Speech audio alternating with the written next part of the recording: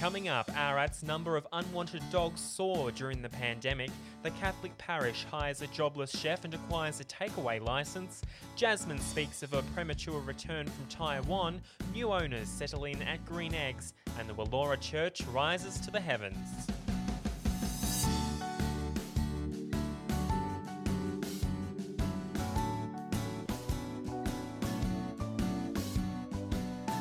You're listening to Ararat's Latest with local journalist Jack Ward.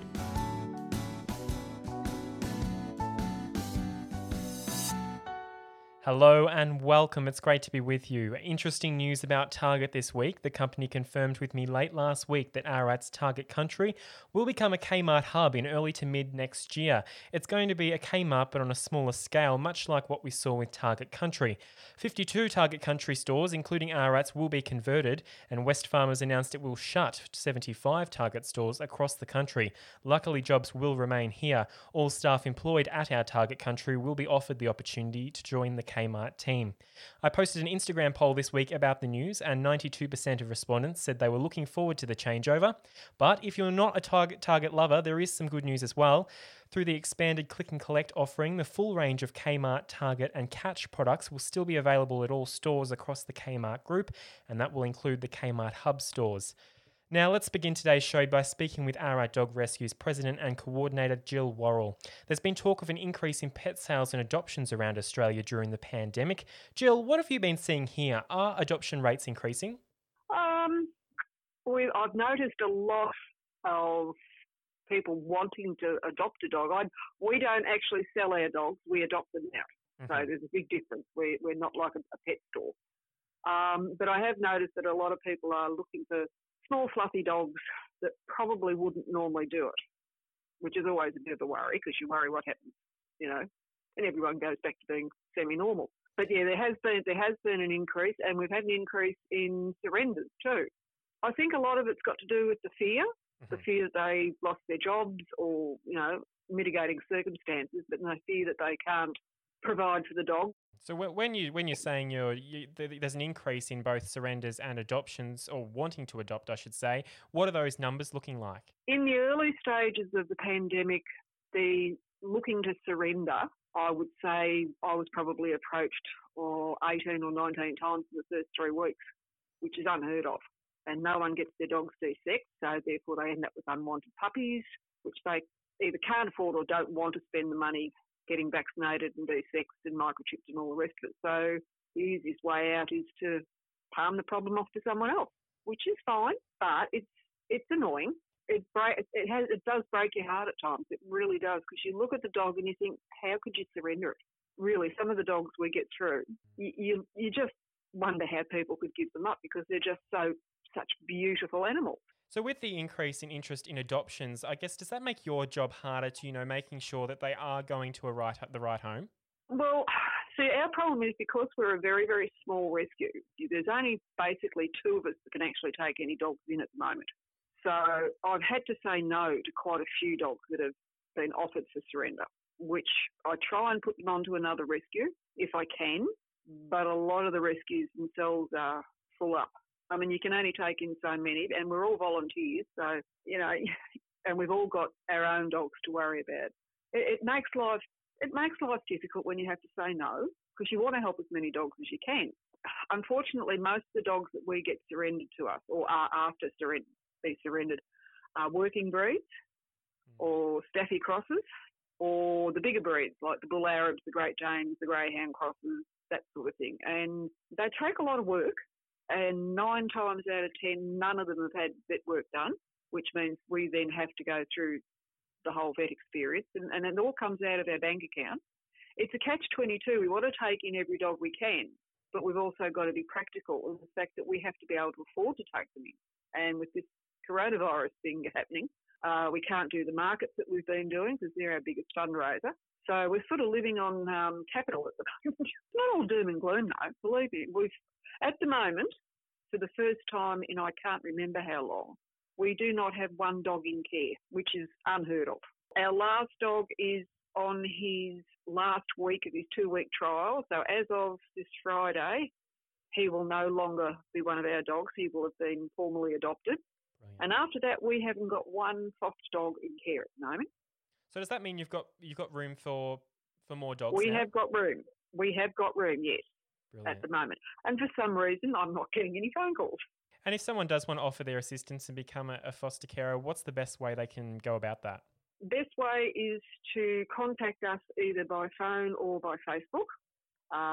Let me know whether they're interested or not. And if they are, what we do is we come out and we do a yard check to make sure that the yard is secure and safe for any dogs that they might have. We ask them to fill out foster carers' virtually criteria on what sort of dog they would prefer, like small, medium, large, age group.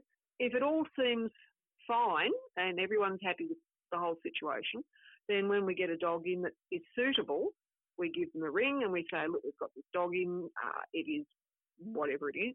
Are you interested in taking it in as a foster? And it'll either be a yes or a no.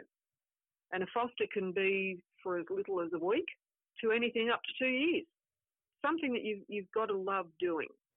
Whilst on the topic of dogs, Ararat Rural City Council is asking residents to step up and be better dog owners after 16 dog attacks, including one on a person, were reported since restrictions began in March. The 16 dog attacks have included one instance of injury to a person who required medical treatment. CEO of the council, Dr. Tim Harrison, said, as a dog owner, you have the responsibility to ensure your pet is regularly socialised and trained properly so that these situations don't happen. Ararat's Catholic Parish has made the unusual step to hire a chef and acquire a takeaway licence to continue its connection with parishioners and the wider community during the pandemic. Joyce Cleary is the parish secretary and joins me now. Joyce, what have you established in the last couple of weeks? Look, we here at the Catholic Church have a wonderful parish centre behind this magnificent bluestone church, and it's not used enough. We do rent it out, but it has an industrial kitchen. And instead of shutting down the centre, obviously we had to close the churches. We decided, why don't we use it for the purpose that it was built and employ a chef who had lost his job. One of the teachers at St. Mary's Primary School had a friend who lost his job. His name is Mike Flower, wonderful qualified chef from the UK, originally from the UK. And we thought, let's get him into this kitchen. If we could get a takeaway license, if we could get that organised, facilitate the cooking of meals for families in need, and also to look after the teachers who are still in the school in situ. I'm sure a lot of people are sick of cooking. And we thought, why not? In the time of a pandemic, it really should be the churches that are looking after the people and not shutting down. When you did shut down, did you feel like you had to do something in the community? Definitely. And a lot of people are not going to church anymore. And those who are elderly. So we wanted to connect with them and made sure that we still had a lifeline instead of just calling them on the phone. A lot of them don't have email or they're not on a computer system. And we just wanted to connect with them. So we do a delivery every week. We give people a little bit of jam or a little pie, and then we look after other families who might be in need of that little bit of help. We have people donating food.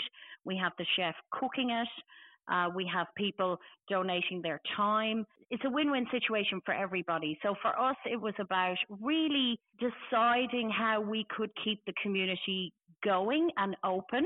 And this was the best thing. This was employing somebody, using the kitchen and connecting with our parishioners and the community. This just is not about the Catholic parishioners themselves. This is about everybody who is out there in the Ararat community who needs a hand.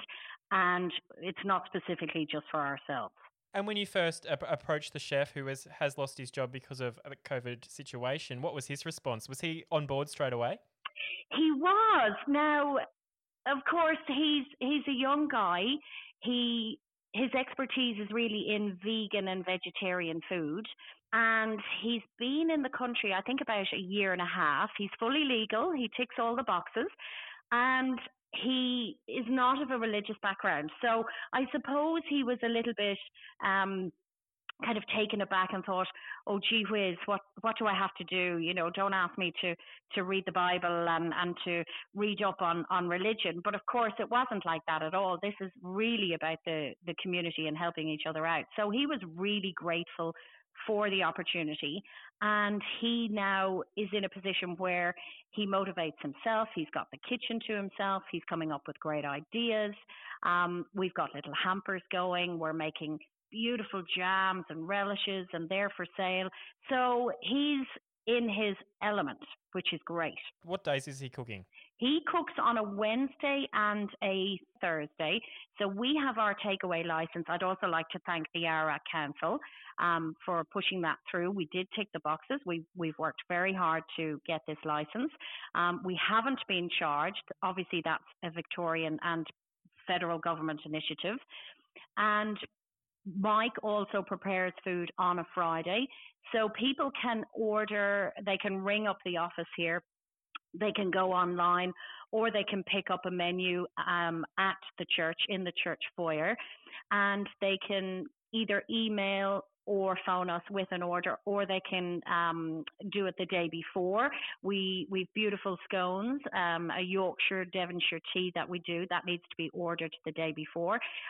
So any information they can obviously get a hold of, and it's open during the day on Wednesday and Thursday, not the full day. We're open from 11 till about 2. The parish has the takeaway licence until the end of December. They're hoping to continue the service beyond the pandemic if there's enough community support.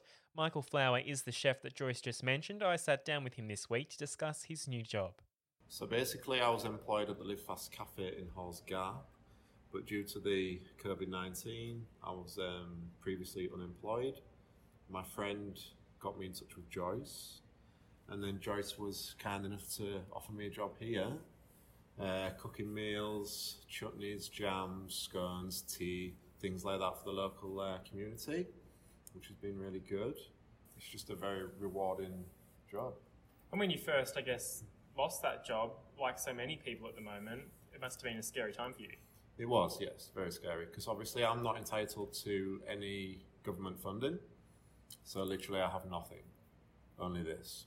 And you said it's really rewarding. What's the feedback been like? The feedback's been really, really good. Like, everybody's loving it around here. Because what I do is kind of different to what you can get in the supermarket, because it's got that chef's touch. I put a lot of effort, a lot of passion into the meals, but the feedback's been brilliant. People keep coming back every week. The word's getting around. Extra people are coming. Every week it's getting more and more, the demand, which is really, really good. Orders and inquiries can be made by emailing arat@ballarat.catholic.org.au or calling 5352 5460. Do you have a story? Are you or someone you know holding a community event? I want to know what you know about local issues and upcoming events. Contact Ararat's Latest via Facebook, Instagram, Twitter, or email aratslatest@gmail.com. Your story may instigate a community discussion, help a local organisation, and importantly, keep locals informed. Coming up, the new owner of Green Eggs speaks with me. A church in Wellora is in the midst of renovations, and we find out all about the biggest science experiment. But first, if you've been listening to this podcast since the beginning, you might remember Jasmine Craddock. I spoke to the Lake Bolac College student in the early days of this podcast about her trip to Taiwan. I caught up with her again this week after her trip was cut short by 9 months thanks to coronavirus. Jasmine, you're home much earlier than you were planning. We'll talk about your return home in a minute, but first of all, how was the trip to Taiwan? It was fantastic. It was so much better than I had expected. I absolutely love it, and I hope to go back very soon. So my school was absolutely fantastic. They had a mini farm. There was an ostrich, bunny rabbits, chickens. There was pigs. And rice fields. So I actually got to plant rice with them as a culture day. It was amazing. Whilst you were in Taiwan, a lot has changed in the world regarding coronavirus. When you were over in Taiwan when this is kind of broken out, and that's why you've returned home, when did you first hear about it? So I wasn't really aware of it when I left. It was more February, March that it really started, and it was really on the news while I was in Taiwan, and it was all around. my host mum was she wasn't overprotective about it. She was pretty cool, calm and collected, and she was pretty happy with me as long as I wore my mask on the public transport. How was Taiwan responding to it? Was everyone wearing masks? Yes, so you were kind of weird if you didn't wear a mask. So everybody would wear their masks, especially on public transport and big crowds. And in school, you weren't expected to wear it, but it was your choice if you did or not. It got to a point where the situation was getting quite serious. Is that when the decision was made that you needed to come home? Well, I was actually a lot safer in Taiwan than I was coming back, but due to the government's decision to ask everybody to return home, it was March 22nd I came home. Did that increase your nerves? Because I know you're in Taiwan, you're away from your family, and such a crisis, I guess, is happening around the world. Were you quite on edge? I wouldn't say I was on edge. I was really disappointed, but I knew it was for the best, and I knew if I didn't return then, I wouldn't have been able to return when I needed to. Coming back on March the 22nd, flying back into Australia, were there pretty strict measures when you arrived back in? Actually, it was a lot more strict at Hong Kong than it was at Melbourne.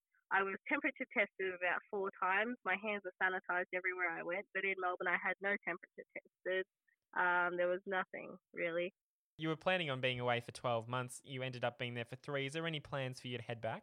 Well, I have reapplied for the 2022 youth exchange. Because of my age, I am able to do that. So I am most likely going back to do another exchange, yes. Returning to another church story now, although this one is a little different to what the Ararat parish is getting up to with their takeaway, Wallora's St Patrick's Church is in the midst of a renovation and has recently risen to the heavens. Owner Di Cook and her husband Matthew Harris are restoring the church, with the restumping process completed last week. I also hear that it has become quite the point of conversation in the town. Di, what are you up to out at Wallora? Well, we actually lifted it about 6 feet off the ground, which is really spectacular. Even today, a week later, as they've moved through the restumping process, I was amazed again today. Just the level of expertise that they used to lift it.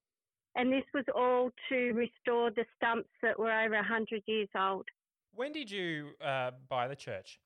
We bought the church about 5 years ago because it was heaven sent. Because I was driving out there to have a look. I looked at it first and I thought, no, it was too much work. So I walked away. And then I got a call to say you need to have another look at it. So I was driving out with my father. My father said you couldn't pay me to buy a church. And when we got out there, both he and I fell in love with it because the sun was coming through the windows. And it's got this heavenly sort of glow about it, the way they built the windows back then. And I ended up buying it on the spot. So I think it was kind of out of my control. How important is the work at the moment that's being done? How important is that to preserve the church?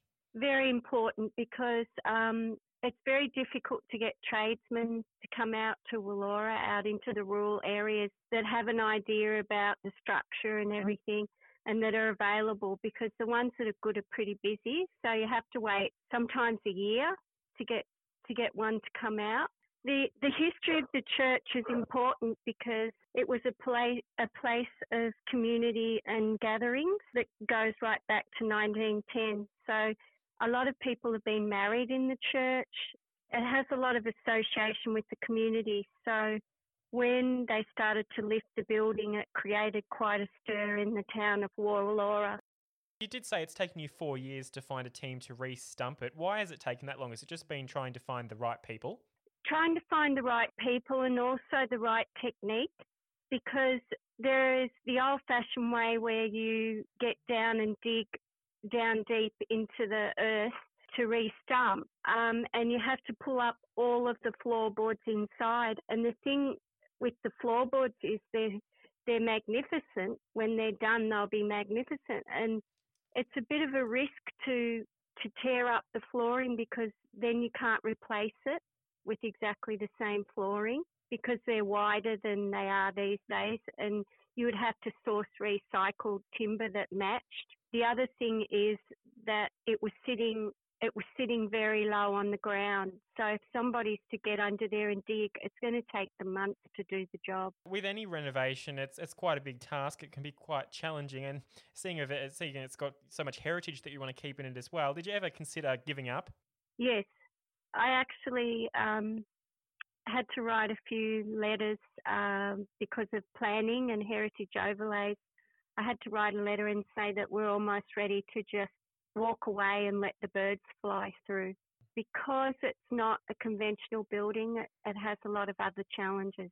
The restumping stage will actually unlock the rejuvenation of this building. Now that we can paint it, now that we can do new electrics and put a mezzanine in it and have facilities in it for it to be like a residence is huge. You were mentioning the terrific work of A and B Pope Relevelling, who have undertaken the restumping before this interview. It sounds like you're very pleased with their work. Oh, the team that have been restumping it have been amazing. They've driven from Horsham every day with a big smile on their face. One day they got diverted by a Evoca. It took them 3 hours to get to us. And they've just been seamless. They have a team of 7 guys who all have a task and they just go like crazy. Even today we were saying, gee, they don't mess around, do they? We've really lucked out with these people, and they're genuinely proud of it. It's the biggest building they've lifted, and today Aaron said to me that at least we know how far we can take it. And I'm just proud of everyone because they didn't give up because of Corona. They pushed through, and it's making a big difference to our lives and also to the town. Great Western's Green Eggs had a change of ownership early this year after Alan and Shelley Green put their 21-year-old business on the market. The Warner family of southwest Victoria acquired the property and its 35,000 chickens in January. Kate Warner manages the egg production component of the family business and is on the line now. Kate, why has your family made the decision to purchase this local business? So we were actually looking to expand, but the opportunity arose. We're a family business, my 2 brothers and my parents and I, so it was a great opportunity to expand. We're really passionate about providing free-range eggs to Victoria, and this is an opportunity to go on a larger scale and give Victoria the opportunity to purchase more free-range eggs. Yeah, and you own another business as well. Can you talk me through that? Yes, we also own Caravan Eggs, which are pasture-raised free-range eggs. It's a smaller scale than green eggs, so it's been a really good stepping stone into green eggs for us. So with the 2 businesses, are you going to merge them or are they going to stay separate? They'll remain separate. We'll run them independently, but using the strengths of each. There's a larger grading floor at Green Eggs, so using that for Caravan Eggs, but the production side of things will remain separate. Alan and Shelley, of course, are the Green Eggs owners that you've purchased the business of. How was the handover process? It was really great. Alan and Shelley are definitely pioneers in the free-range egg industry in Victoria and Australia. So it's been good to work with Alan and Shelley in the handover period and just get their thoughts and their advice, I guess, on the free-range industry and green eggs in particular. In the future, where do you see Green Eggs going? Just growing on its strengths that it's already got, providing those great free-range options to the Victorian public, and for the moment, just to keep the wheels turning as it is the main goal.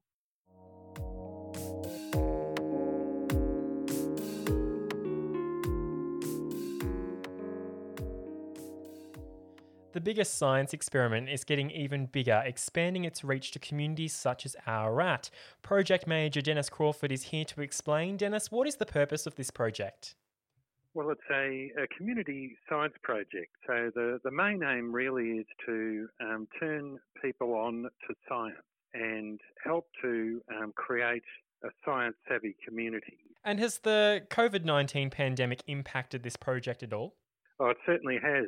A major component of the biggest science experiment was our involvement with schools, and so that was all, face-to-face. And, COVID-19, of course, has put a stop to that, certainly for the time being. So basically, we've moved everything online, and a major component of the project, in fact, how it was going to wind up was there was going to be a physical expo. and that expo will also have to be online. The project was initially supposed to be just for the Northern Grampians region. You've expanded that now because of this new online platform. Is that exciting for the team? It certainly is. I mean, it was kind of embedded in the Northern Grampians region in the first place because we received a grant from the Shire, and part of that was to hold that expo at Stawell Town Hall. But of course, now with the COVID-19, we're not doing that. And so, because of the pandemic, we've shifted online, and Northern Grampians Shire has agreed to us widening our reach.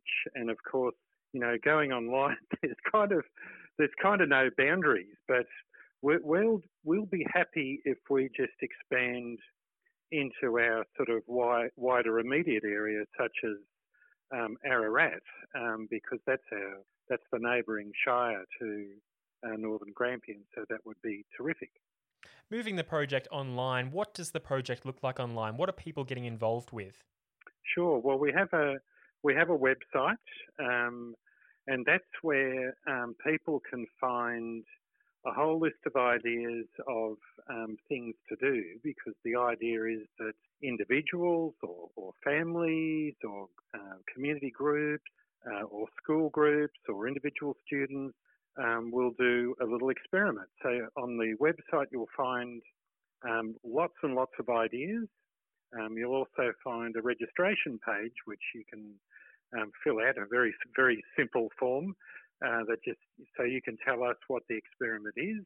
And when we have the online expo, anyone who gets involved can be part of that as well. You've spoken about the expo being the end point for this project. What is that going to look like online? Oh, well, you've got the scoop, actually, because we haven't actually put this on our website yet, but perhaps by the time your podcast comes out, it will be on our website. But so what we're trying to do, as I said, is to, foster understanding of science within our community. And there's actually a national project which does that every year, and that's the National Science Week. And so we are going to coordinate our online expo with National Science Week, which runs from August the 15th to August the 23rd. So on our website will be all of those projects that I was talking about earlier. We'll have guest speakers as well, and there'll be a whole lots of other little fun things that people can click on and read or do, and that'll run for that entire week from August the 15th to the 23rd. Just before I sign off today, there's an online event coming up this week. Resilient Ararat is holding an online mindfulness session with Megan Ward, also known as my mum, this Thursday at 7 p.m. It will include an introduction to mindfulness and an opportunity for questions. If you're interested, registration details can be found on the Resilient Ararat Facebook page. That brings me to the end of this fortnight's show. Thank you for joining me. This was Ararat's Latest.